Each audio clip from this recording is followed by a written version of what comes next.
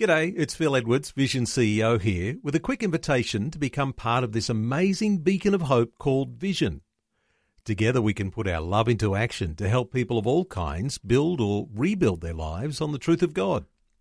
Please consider the part you can play during our upcoming Visionathon appeal, remembering that it's your support that makes Vision possible, including this podcast. 2020, bringing a biblical perspective on life, culture and current events. Weekdays on UCB's Vision Radio Network. Find out more at vision.org.au. Well, just great to have you along with us today on 2020 at a special hour ahead. And I guess if you are interested in economic issues, you probably were up watching the Treasurer last night delivering his first federal budget. You might have been even hanging around to watch a lot of commentary that's been going on media, not only last night, but of course it continued throughout this morning. And everyone who is in politics on both sides were up early spruiking the fors and against when it comes to the federal budget. Well, a unique opportunity today to talk about the federal budget from a Christian worldview perspective. What does all that mean? Well, as a Christian, of course, we have a set of God's revelation instructions, in one sense, in the Bible. And so we can interpret things according to some of those principles that we've seen in the Bible. And to talk about some of those things, and in relation to last night, we have two special guests. Our regular finance commentator is Gavin Martin from Cornerstone Wealth. And Gavin, welcome to 2020. Great to be with you again, Neil. Our other guest who's in the studio is Dr. Rod St Hill, who is the Dean of Business at Christian Heritage College in Brisbane. He's a lecturer in economics and applying a Christian worldview to business. Rod, welcome to 2020. It's great to be here, Neil.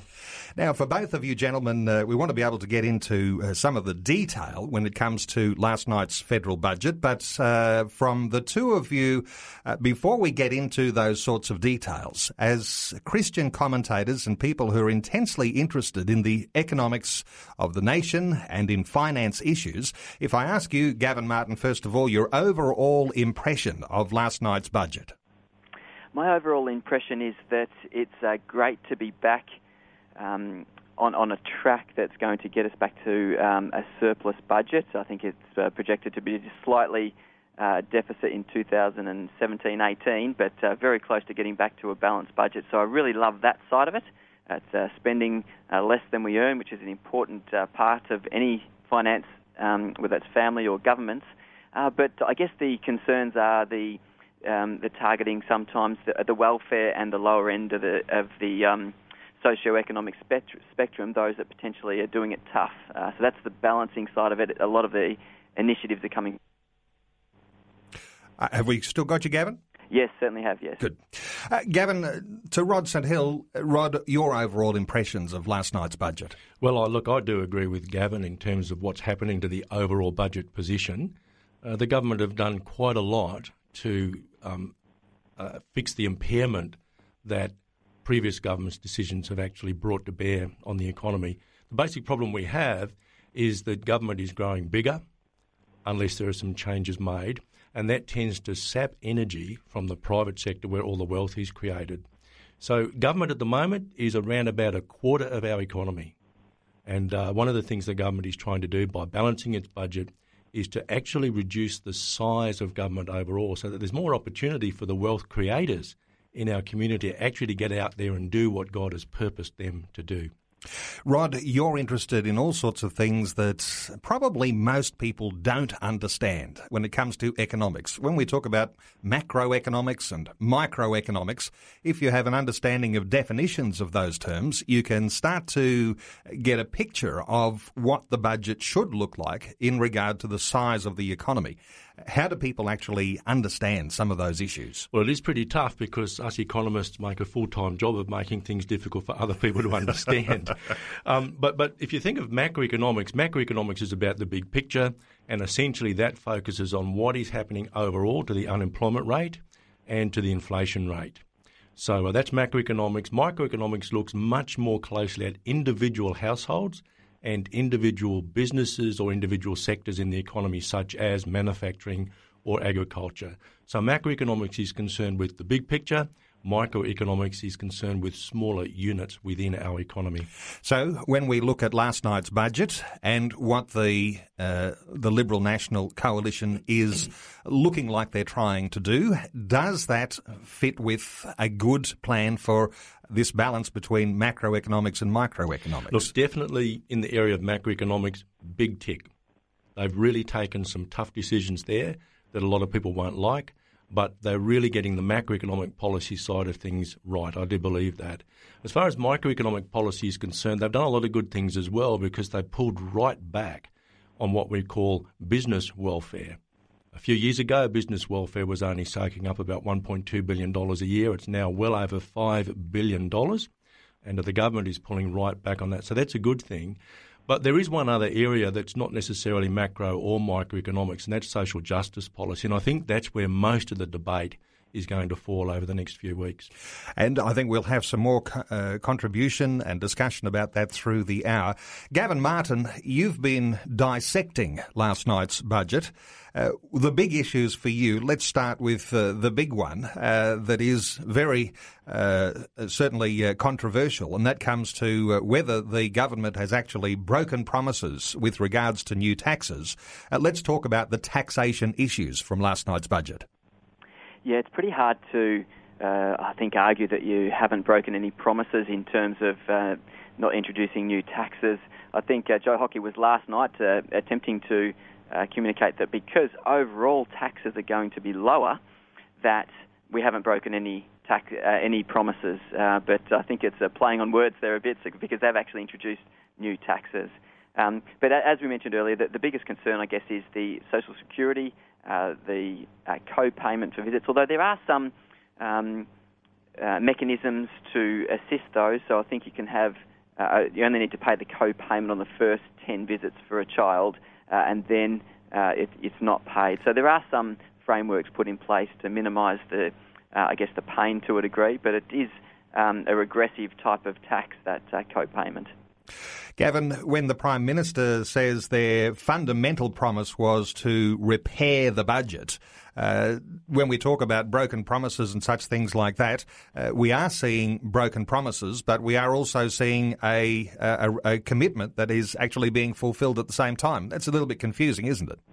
Yeah, it is. No, it's a really hard situation to be in. It is really good to be back on track in terms of having the budget on a plan, and there's not going to be just more and more debt accumulating. But yeah, they have had to, I guess, push the boundaries in terms of their pre-election commitments. Items such as, I think they specifically said that they wouldn't touch the age pension in this first term. So all their initiatives they've announced in relation to the age pension are for beyond their first term of government. And so they're all starting September 2017 and beyond. So they've really kept to that commitment by pushing out the changes till the next term. Obviously, one of the areas that we do like to focus on this 2020 program whenever we talk about finances is the family. Gavin, in your opinion, the families are going to be hit by a whole bunch of new initiatives, and it does seem to be that it will be harder. Are families in the firing line here, or do you think families will be able to cope? Yeah, definitely in the firing line here, and one of the key ones is the Family Tax Benefit Part B. So just to allay a little bit of fear, this isn't supposed to come into play until the 1st of July 2015, and there are also some grandfathering rules. So if you're already receiving the benefit, then it might not be cut out at that point in time. You might get another year, but if you're not yet eligible for it, then it will be you won't be eligible for it from the 1st of July 2015. And it could be as much as, so somebody earning between $100,000 or a family earning between $100,000 and $150,000, and they've got a preschool-aged child, then they could actually be foregoing or missing out on about $4,000 in family tax benefits in that scenario. So it is a big hit. You really have to focus on your family budgets, particularly from that 1st of July 2015 period. Rod St Hill, when we talk about families and when we talk about Christian worldview perspectives on economics and finances and federal budgets, how important is it for governments to really focus in and get things right for families? Oh, absolutely. I think they do always have to keep in mind the need to keep the family unit solid and together. With respect to what's happening with Family Tax Benefit B, that really is a difficult one because a lot of the people who benefit for that are in the middle income brackets, and effectively what's happening is that the government is actually taxing them from their right hand and giving it back to them in their left hand. So there's a lot of recycling going on. That's what economists call churn. And so for many families, we're talking mainly about families in the middle. We're talking about around about 60% of households here. What's happening is that they're paying higher tax rates than they otherwise would, and they're getting more social benefits than they otherwise would. And one of the things the government is trying to do is to redress that balance a little bit. And I think that's a good thing because this churn, this just taking from the right hand and giving it right back to the left hand, it actually reduces wealth in the nation overall because you've actually got to have some kind of administrative mechanisms in the middle, and people are no better off as a result. Nevertheless, there are families at the bottom end who will be worse off because of the whole mix of changes. So, for example, they will incur the fuel excise tax if they have a car. And some of them will, of course, find that their total welfare payments are down because of what's happening in Family Tax Benefit B. But overall, Family Tax Benefit B is not going to do a lot of damage to people in the middle. But I do concede that there will be some people at the bottom. They really are going to find it more difficult. There's no doubt about that. But what's happened is that the government could have done something else. They could have increased taxes for the people in the middle or reduced welfare, and they chose to reduce welfare. If I would ask you, both Gavin Martin and Rod St Hill, when it comes to the poor in our community, and I know that there'll be many who'll say, well, compared to other nations, there are no poor in our community, everybody's relatively well off. But when we talk about those lower socioeconomic sectors of our community, people who are on welfare, and we talk about students and families, single parents, when we hear that they are in fact hard hit, as a Christian with compassion and looking at these sorts of things through a Christian worldview, where does that sit with where we ought to perhaps think that people ought to be looked after? Gavin Martin, what are your thoughts? Yes, I think it does present an opportunity for churches to move back into that space in a bigger way, to look out for those in their community, and whether that's helping them up with support to work or it may be in other more financial ways. I guess that's what the church did many years ago, and now we've relied on government more so to do that. So I guess that does present an opportunity, but it doesn't make it any more easy for those people that that are suffering those the changes that have been announced, like the fuel excise, the co-payment for medical appointments. Rod St Hill, your thoughts on Christian perspectives when it comes to people at the lower socioeconomic end who are going to be hit? Well, look, there's absolutely no doubt that biblically God does not like poverty. There's no doubt about that. God's desire is that all of us, whether we're Christians or not, actually should flourish. You know, his heart's desire is that we should prosper in all that we do. His main method of delivering the kind of life in which we can flourish is actually through work.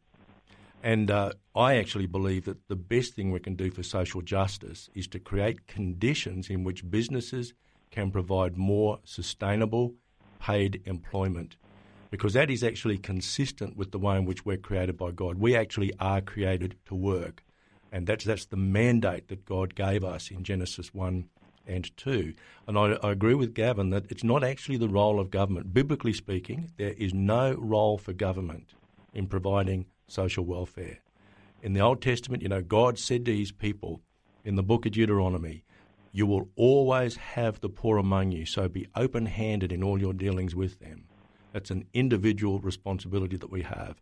John the Baptist, Jesus, and the Apostle Paul, they all assumed private welfare rather than social welfare. So I agree with Gavin's point very strongly. It is now time for the body of Christ to step up and take on the mandate that was there right from creation. Let me ask you about last night's federal budget. Does it, in fact, set up a landscape that will actually help those jobs that you're talking about? You say this is what the government needs to be doing. This is a Christian perspective. The scenario where you've got work provision, because that's the thing that makes us fulfilled and what we ought to be looking at for Christians, to be able to sustain a lifestyle. Oh, on the whole, it does, I think, and that's shown by their determination to actually get the size of government down. I also think that when you have a look at the way in which they've timed most of these changes, the effect won't happen for another few years. And so the government, I think, is cognizant of the fact that our unemployment rate is above that rate which we would operate at if the economy was at its full capacity. So we're operating below our full capacity. The government can see that 3 or 4 years out from now, there will be more growth, there will be more jobs. And so that's when most of the changes will actually begin to bite fairly heavily. So I think on the whole, they've got those macro parameters set very well indeed. We will continue our conversation, and for listeners, wherever you might be right around the nation, you are invited to be part of our conversation today. You can make your comment. Was last night's budget a good budget? Are you happy to share the pain? What are your thoughts on broken promises or the commitment to bring the budget back under control? You can be a part of our conversation today. You can call us on 1-800-880-876. Our talkback lines are open. 1-800-880-876. Our guests this hour, our regular finance commentator, Gavin Martin, the founder of Cornerstone Wealth. He's in Melbourne talking to us. And Dr. Rod St Hill is the Dean of Business at Christian Heritage College in Brisbane, a lecturer in economics and applying a Christian worldview to business. We'll talk some more about the budget in just a few moments. It's Neil Johnson with you on 2020. Two special guests this hour, our regular finance commentator Gavin Martin and Dr. Rod St Hill, who's the Dean of Business at Christian Heritage College in Brisbane. We are talking about last night's federal budget, what it means for you and I, and how do we interpret some of those things that we have heard from the Treasurer when it comes to our Christian faith. How do we have a faith look at last night's federal budget, or interpreting some of those things that we have heard by way of a Christian worldview? We'll be talking about some of those things. Your opportunity to contribute to our conversation today. You can pick up the phone and you can be a part of our talkback conversation on 1-800-880-876. That's 1-800-880-876. Gavin Martin, you have dissected this budget top to toe. Another one of the major issues that you have seen has been to do with some areas of social security. Let's talk about the aged pension. What are your thoughts? Yeah, so one day initiative that the government announced or leaked prior to the budget was the idea of increasing the eligibility of the age pension to age 70. So this will affect people who were born after the 1st of July 1958. So it's going to continue its slowly build up. So it'll increase from, it's currently 67, it'll go up to 67.5 for those born just after the 1st of July 1958, and then increase to 70 years of age for those people who are 70 in 2035. I think it's an important initiative. It is a fact that those initial rates of pension age was set back in, I think, 1908 and hadn't changed even though life expectancy had changed. So that's a big one that was announced there. Other social security issues, of course, disability support? Yeah, disability support pension, it's really targeting those under 35 years of age, and so trying to assist them back into employment if they possibly can, and I guess making it tougher to stay on it. I think there was a period where it was a little bit easier to get onto the disability support pension, and they're particularly targeting those people. And then there was also with disability support, those people that are travelling overseas. You can travel overseas for a 6-week period and still get the disability support pension, and it would reset every time you came back. Now they're saying it's a maximum of 4 weeks a year, otherwise you don't receive the disability support pension.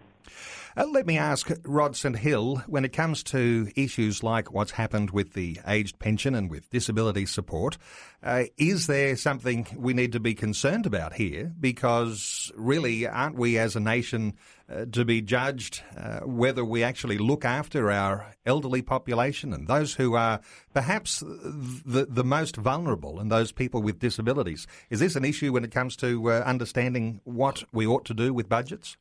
Well, not so much with budgets, because I think we have to be very, very careful that we don't abrogate our personal responsibility for looking after the needs of the poor or the disadvantaged or the marginalised.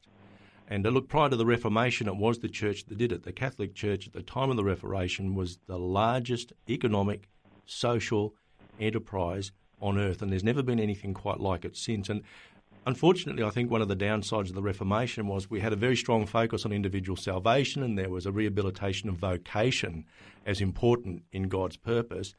But over a long period of time, the role of the church, the body of Christ, in supporting those who are poor or marginalised is diminished. And what it's actually meant in today's circumstances is that the church has almost forfeited the right to speak in the public square. And so often we're told, keep religion out of politics. You know, that Christians have got no right to speak into such and such an issue. And one of the reasons for that is we've pulled right back from our God-given responsibility in these areas. Having said that, we can't change things overnight. And I really do think one of the best things that we can do is to encourage our business people to become actively involved in providing opportunities for people who are disadvantaged. So if you take the Old Testament law of gleaning, for example, in Leviticus chapter 19, I think it is, the whole point there was to provide the poor with the dignity of supporting themselves by going through the fields and harvesting what was left over, the fields and the grapevines. So a modern application of that in business, for example, could be to reserve a certain number of jobs in your business for people who would not otherwise find employment. And I think that's something that we can usefully think about. That is very true. A statistic comes to mind, I hope it's accurate, where I heard recently that 23 of the top 25 charities in Australia have Christian foundations. And of course, we're talking right back to the first settlement after the first fleet arrived. The charities in Australia have Christian foundations. So it's interesting when you say churches perhaps have given way to others to look after welfare, and we have maybe perhaps potentially washed our hands of that, or all of the welfare organisations that we say were Christian founded are often funded by government taxation. So how do you actually bring about a change to take back some of the authority that comes with those sorts of charitable improvements in people's lives? Look, I think it requires a change in thinking in the first place. We in the church have got to stop thinking it's the government's role to fix all of these problems and say, no, actually God has equipped the church to do it. He's equipped the body of Christ to do it. He's equipped people in business to be able to provide employment, meaningful, sustainable, paid employment, so that people get the opportunity to express their creative capacity that God placed in them, so that people get the opportunity to work in community. God made us relational. So people have the opportunity to find purpose in their life, because as God has purpose, so too do we. And also it gives people the opportunity to develop their moral capacity, because morality is simply about making decisions. And when I talk to business people in these terms, the light suddenly goes on for them, because they realise that they've got far greater a purpose in the kingdom than they ever realised they had. And I think if we can harness the enormous potential of business in the context of the body of Christ, within a few years, certainly within less than a generation, we can make very significant inroads into the social justice problem that we have in this nation. I love your idea about businesses making space for people who perhaps are marginalised in our community, whereas some businesses don't need a great skill set to be able to function in different areas of employment. You're saying that every Christian business has a capacity here to reach out into the community and actually, with a hand of compassion, with the hand of Christ, actually be a blessing. And we may well be called upon in the years to come to be more and more involved in that level of welfare that happens via the Christian church. Gavin Martin, other areas when we talk about these areas of social security, the New Start allowance, there's changes there, the family tax benefits, it is going to be putting pressure on families, and it may well call for churches to play a greater role in care for people who might be doing it extra tough. Yes, it certainly will.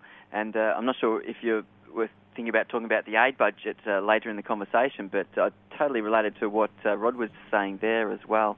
I think that's taken a big hit in this budget, and it gives us, I guess, the opportunity to fill that gap with overseas contributions as well. If it's not coming from government, then where's it going to come from? I guess that's where we as a Christian community can stand up. I do want to talk about that aid budget, and we will come back and we'll continue our conversation. We are doing what you might call a unique Christian worldview breakdown of last night's budget and some of those issues that arise from the changes that the Treasurer Joe Hockey has announced. Our special guests, Gavin Martin, our regular finance commentator, the founder of Cornerstone Wealth. Also, Dr. Rod St Hill, who's the Dean of Business at Christian Heritage College. He's a lecturer in economics and applying a Christian worldview to business. We're talking about last night's budget. Your opportunity to contribute to our conversation too. Our number is 1-800-880-876. That's 1-800-880-876. We're inviting your comments on the budget. Are you happy to share the pain? What are your thoughts on broken promises or on the commitment to bring the budget back under control? We'll continue our conversation in just a few moments. It's Neil Johnson with you on this special focused 2020 breakdown of last night's federal budget. We're talking about the budget in light of a Christian worldview. We're inviting your comments. You can be a part of our conversation. Are you happy to share the pain? What are your thoughts on broken promises or on the commitment to bring the budget back under control? You can contribute to our conversation today. 1-800-880-876. Our special guests, Gavin Martin, our regular finance commentator, founder of Cornerstone Wealth. Also, Dr. Rod St Hill is with us. He's the Dean of Business at Christian Heritage College, a lecturer in economics and applying a Christian worldview to business. And we're applying a Christian worldview to the things that we have heard from the Treasurer in last night's budget.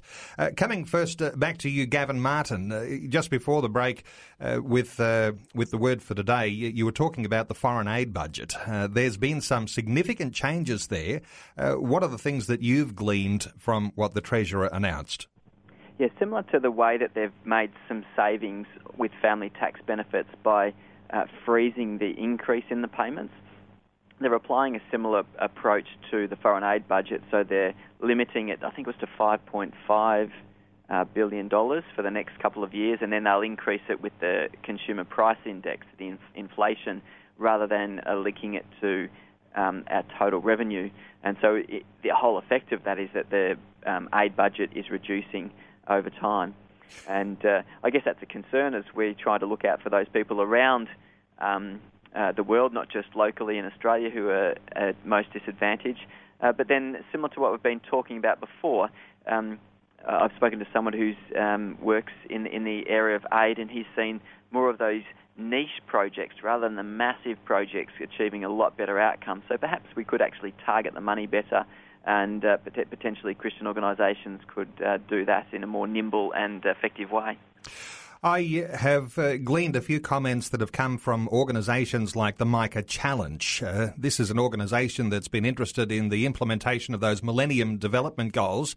And every time there is a cut to foreign aid, Micah Challenge is usually first one on the bandwagon to say, hey, this is not good enough, because seriously, cutting our foreign aid when we are such a wealthy nation, and the commitments that have been made in years gone by to actually meet those Millennium Development Goals, which is all about reducing or even eliminating poverty around the world. When we hear of cuts to foreign aid, Rod St Hill, what are your thoughts when it comes to a Christian worldview being applied to these things? Well, actually, I probably won't make myself very popular with some organisations, but I'm not too worried about that, because we actually know that foreign aid per se doesn't do a lot of good. Foreign aid was supposed to deal with the poverty problem 50 years ago, and it hasn't. What we do know, however, is that extreme poverty has been more than halved in the low-income countries between 1990 and 2010.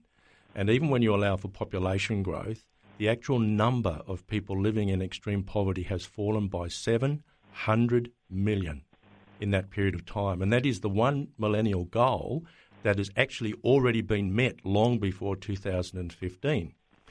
There are three reasons why that attack on poverty has been so successful over the last 20 to 30 years. One is there has been investment in education. Another is there has been investment in health, and a healthy, educated population helps with economic growth and development.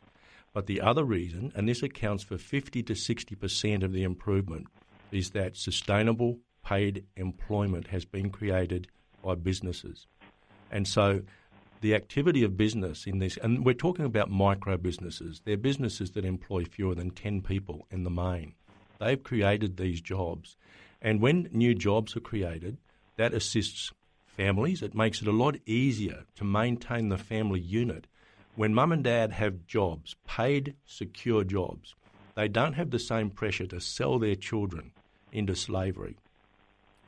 Communities stay together, so there's a community development aspect to this. And furthermore, when you've got stable communities, that actually makes it easier to achieve the big macroeconomic objectives of economic development and growth. We do know, however, that although government aid doesn't do very much at all, there are some particular programs, and there's been a very substantial study done of the work of Compassion, for example, and we do now know beyond a shadow of a doubt that programs of that type break the poverty cycle. We do know from research done with organisations like Opportunity International, an Australian organisation, that coupling some training with finance can also break the poverty cycle. I think it's very important for us to note, however, that it is not handouts that break the poverty cycle, and in most cases, the poor in the low-income nations, they don't want a handout. They want a hand up because they're entrepreneurial. They want to work. They're not stupid. They might not be well educated, but they're not stupid people.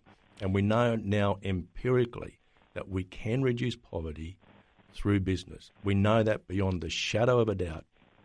I think it would be interesting for our conversation if we had a breakdown of how that foreign aid money was spent, because when there are cuts, many will agree with you about those areas of breaking poverty cycles coming down to education and those micro businesses that are helping there. But that foreign aid money that is spent when it comes to vaccinations of people against dreadfully dangerous diseases and the provision of clean water, those are the things that I think we might all hope are not going to be affected by cuts in our foreign aid budget, because those are the things where people's lives are dramatically and specifically focused, that lives can be saved if we actually help out in those areas of vaccination. We'll continue our conversation. We're talking about last night's budget. Your invitation to be a part of our conversation, 1-800-880-876. Let's take some calls. Robert in Portland in Victoria. Hello, Robert. Welcome to 2020. Hello. Robert, you. What's your comment? We've missed the hockey on the budget about everybody's got to share the pain. I don't see why the politicians don't take a bit of a pay cut a bit longer.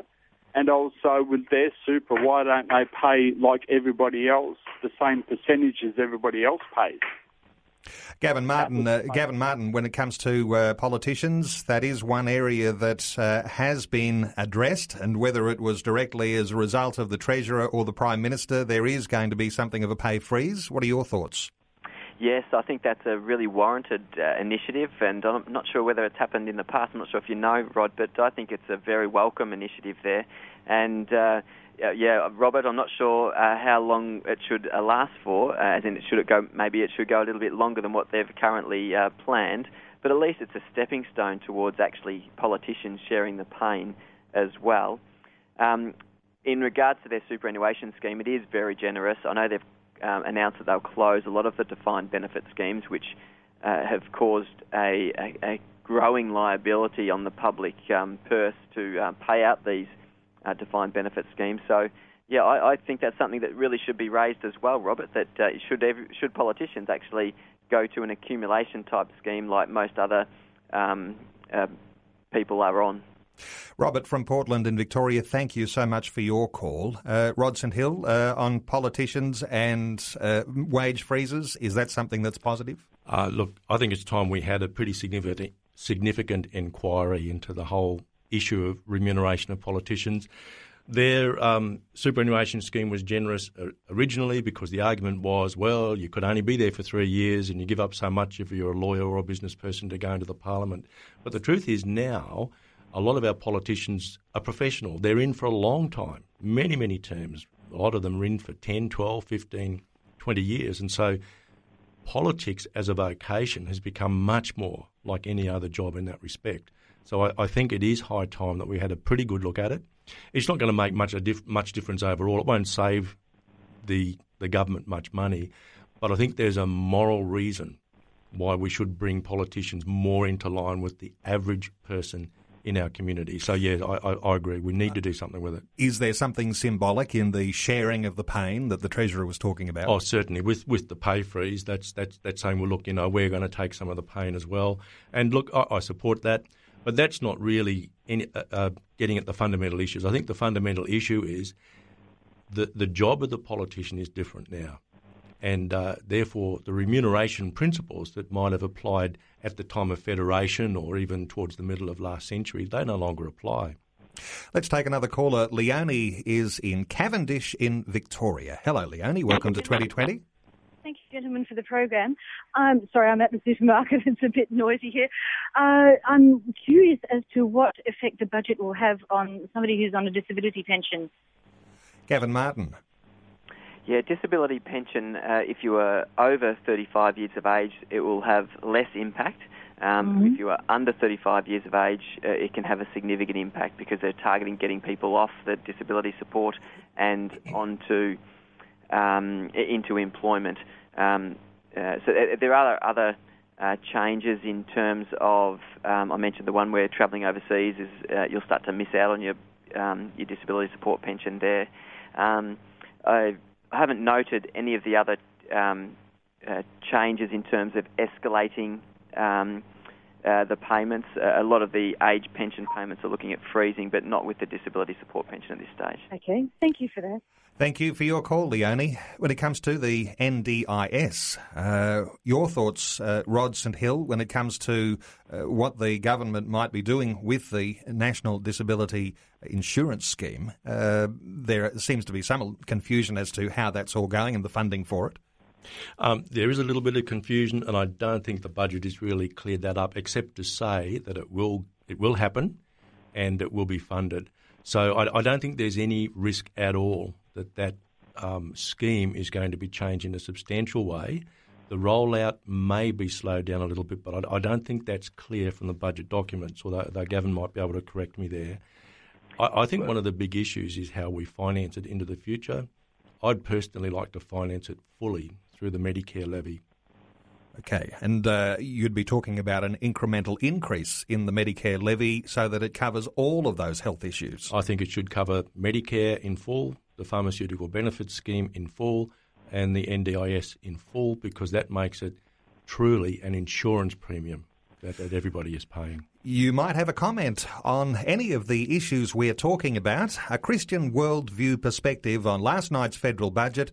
Our two guests, Gavin Martin, our finance commentator, also Dr. Rod St Hill, the Dean of Business at Christian Heritage College in Brisbane. You can call us and be a part of our conversation today, 1800 880 876. We'll be back to talk some more in just a few moments.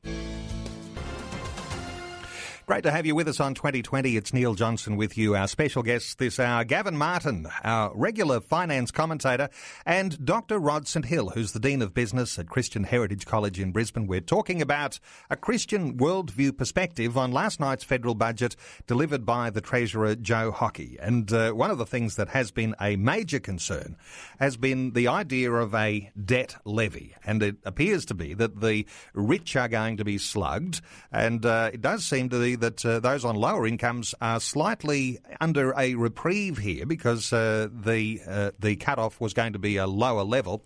When it comes to this debt levy, Gavin Martin, what are your thoughts? Yeah, so the actual term that they've called it is a temporary budget repair levy, and it's 2% for those people earning over $180,000, and it starts from the 1st of July 2014, and it will last for 3 years. A lot of the other measures are regressive, so the fuel excise, the co-payment for doctors' visits, and then we've also that's targeted the lower end. We've had the family tax benefit changes, looking at the middle income earners, and then we've got the temporary budget repair levy, as they call it, focusing on the higher end, so those earning over $180,000. There is some comment that, hey, it's not really fair that the higher income earners are only seeing their the tax for 3 years, whereas it's a permanent thing for those on the lower end of the spectrum. But they do pay a lot of tax at that higher end as well. Rod St Hill, when we talk about this budget repair levy, we're talking about the wealthy in Australia, we're talking about the poor. When we discuss sharing the pain, as we have been, there's also another issue of what's fair.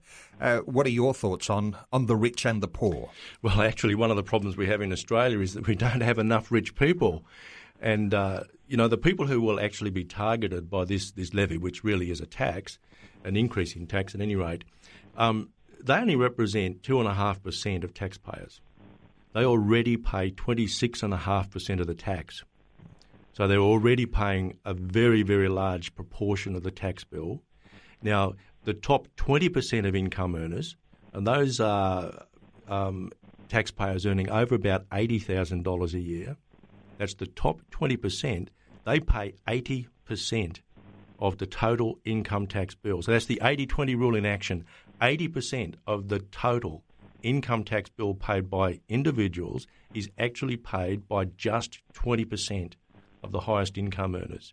So who's doing the heavy lifting here? They are already doing the heavy lifting. Over almost 3/4, it's about 72% of personal income tax is used to fund social welfare programs.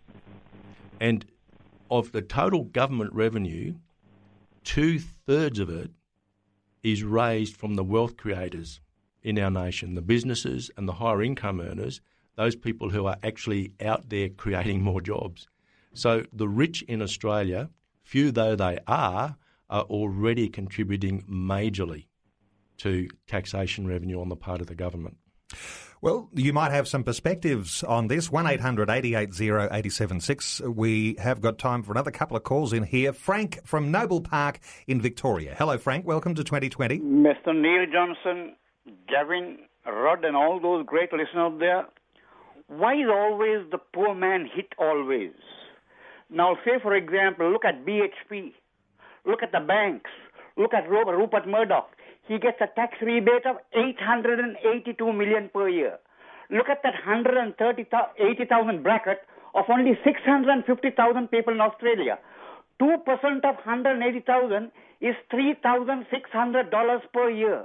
Now, say, for example, they get a rebate. Rupert gets $882 million in tax rebate. The 650,000 who earn 180,000, they have to pay only 2%, 3,600. But all BHP, the banks, and all the rich people, not even tax whatsoever. The small man always hit. And he's supposed to be a Catholic. He goes to church every week. He went to be a priest. He left his robes. And now then, this man, J.H., he came from Palestine. His people had a hard time there. He has come now to Australia, and after the budget, smoking cigars outside there, and they say, what shall it profit a man the whole world if he lose his own soul? And just like Shakespeare said, what a web we spin when we plan to deceive. Okay, Frank, let me just get a perspective or two. We have been talking about the equity between rich and poor. You're saying that the poor seem to cop the slug here. We just heard Rod St Hill saying it's the rich in Australia who are bearing a lot under that tax burden. We were talking about sharing the pain. It is going to affect lower income earners, but it doesn't mean that it isn't fairly shared in the sense that the rich are actually paying a huge tax burden. Frank, thank you so much for your call. Let's take another call from Terry in Ipswich. Hello, Terry. Welcome to 2020. Oh, thank you very much. Good afternoon, gentlemen. How are you? Very well. What's your contribution, Terry? I really like to sort of broaden the discussion. The budget seems to be playing on a micro basis rather than a macro basis. When the governments of both sides, both Liberal and Labor, don't discuss how Australia is going for the rest of the world. We've been given the unemployment figures, which are given to us by the Australian Bureau of Statistics. But if you go to the Roy Morgan statistics, it shows that unemployment is over 20% for overall. But in terms of the 18 to 24, you're talking over 40%. Now, those numbers are never revealed to the general public, through the general news media. but they exist. And what happens is we seem to be playing in the sandpit rather than on the beach. And the health of the Australian economy has been said it's been good compared to the rest of the world. But unfortunately, what's been happening is we often talk about productivity in Australia, but we usually talk about it in terms of dollar terms, where the Australian worker might get $50, the average Australian worker might be on $600 a week or $30,000 a year. Or a Filipino in a call centre might earn 3,000 pesos a week, or $7.50 per week.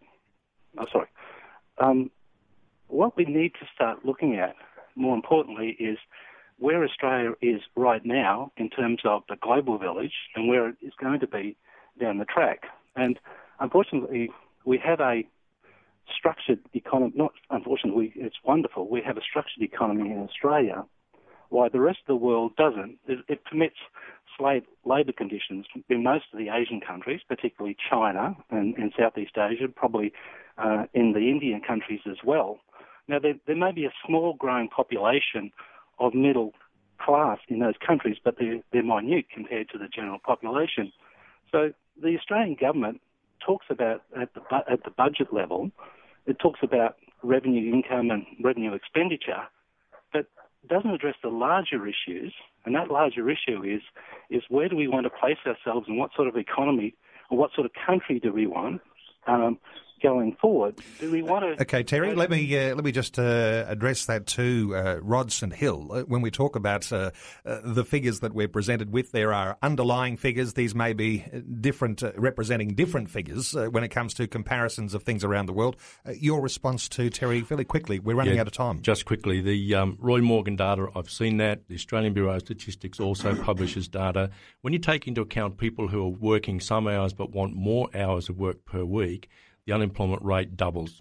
So the figure that is published does understate the unemployment rate because it doesn't include people who work for 1 hour or more in the reference week.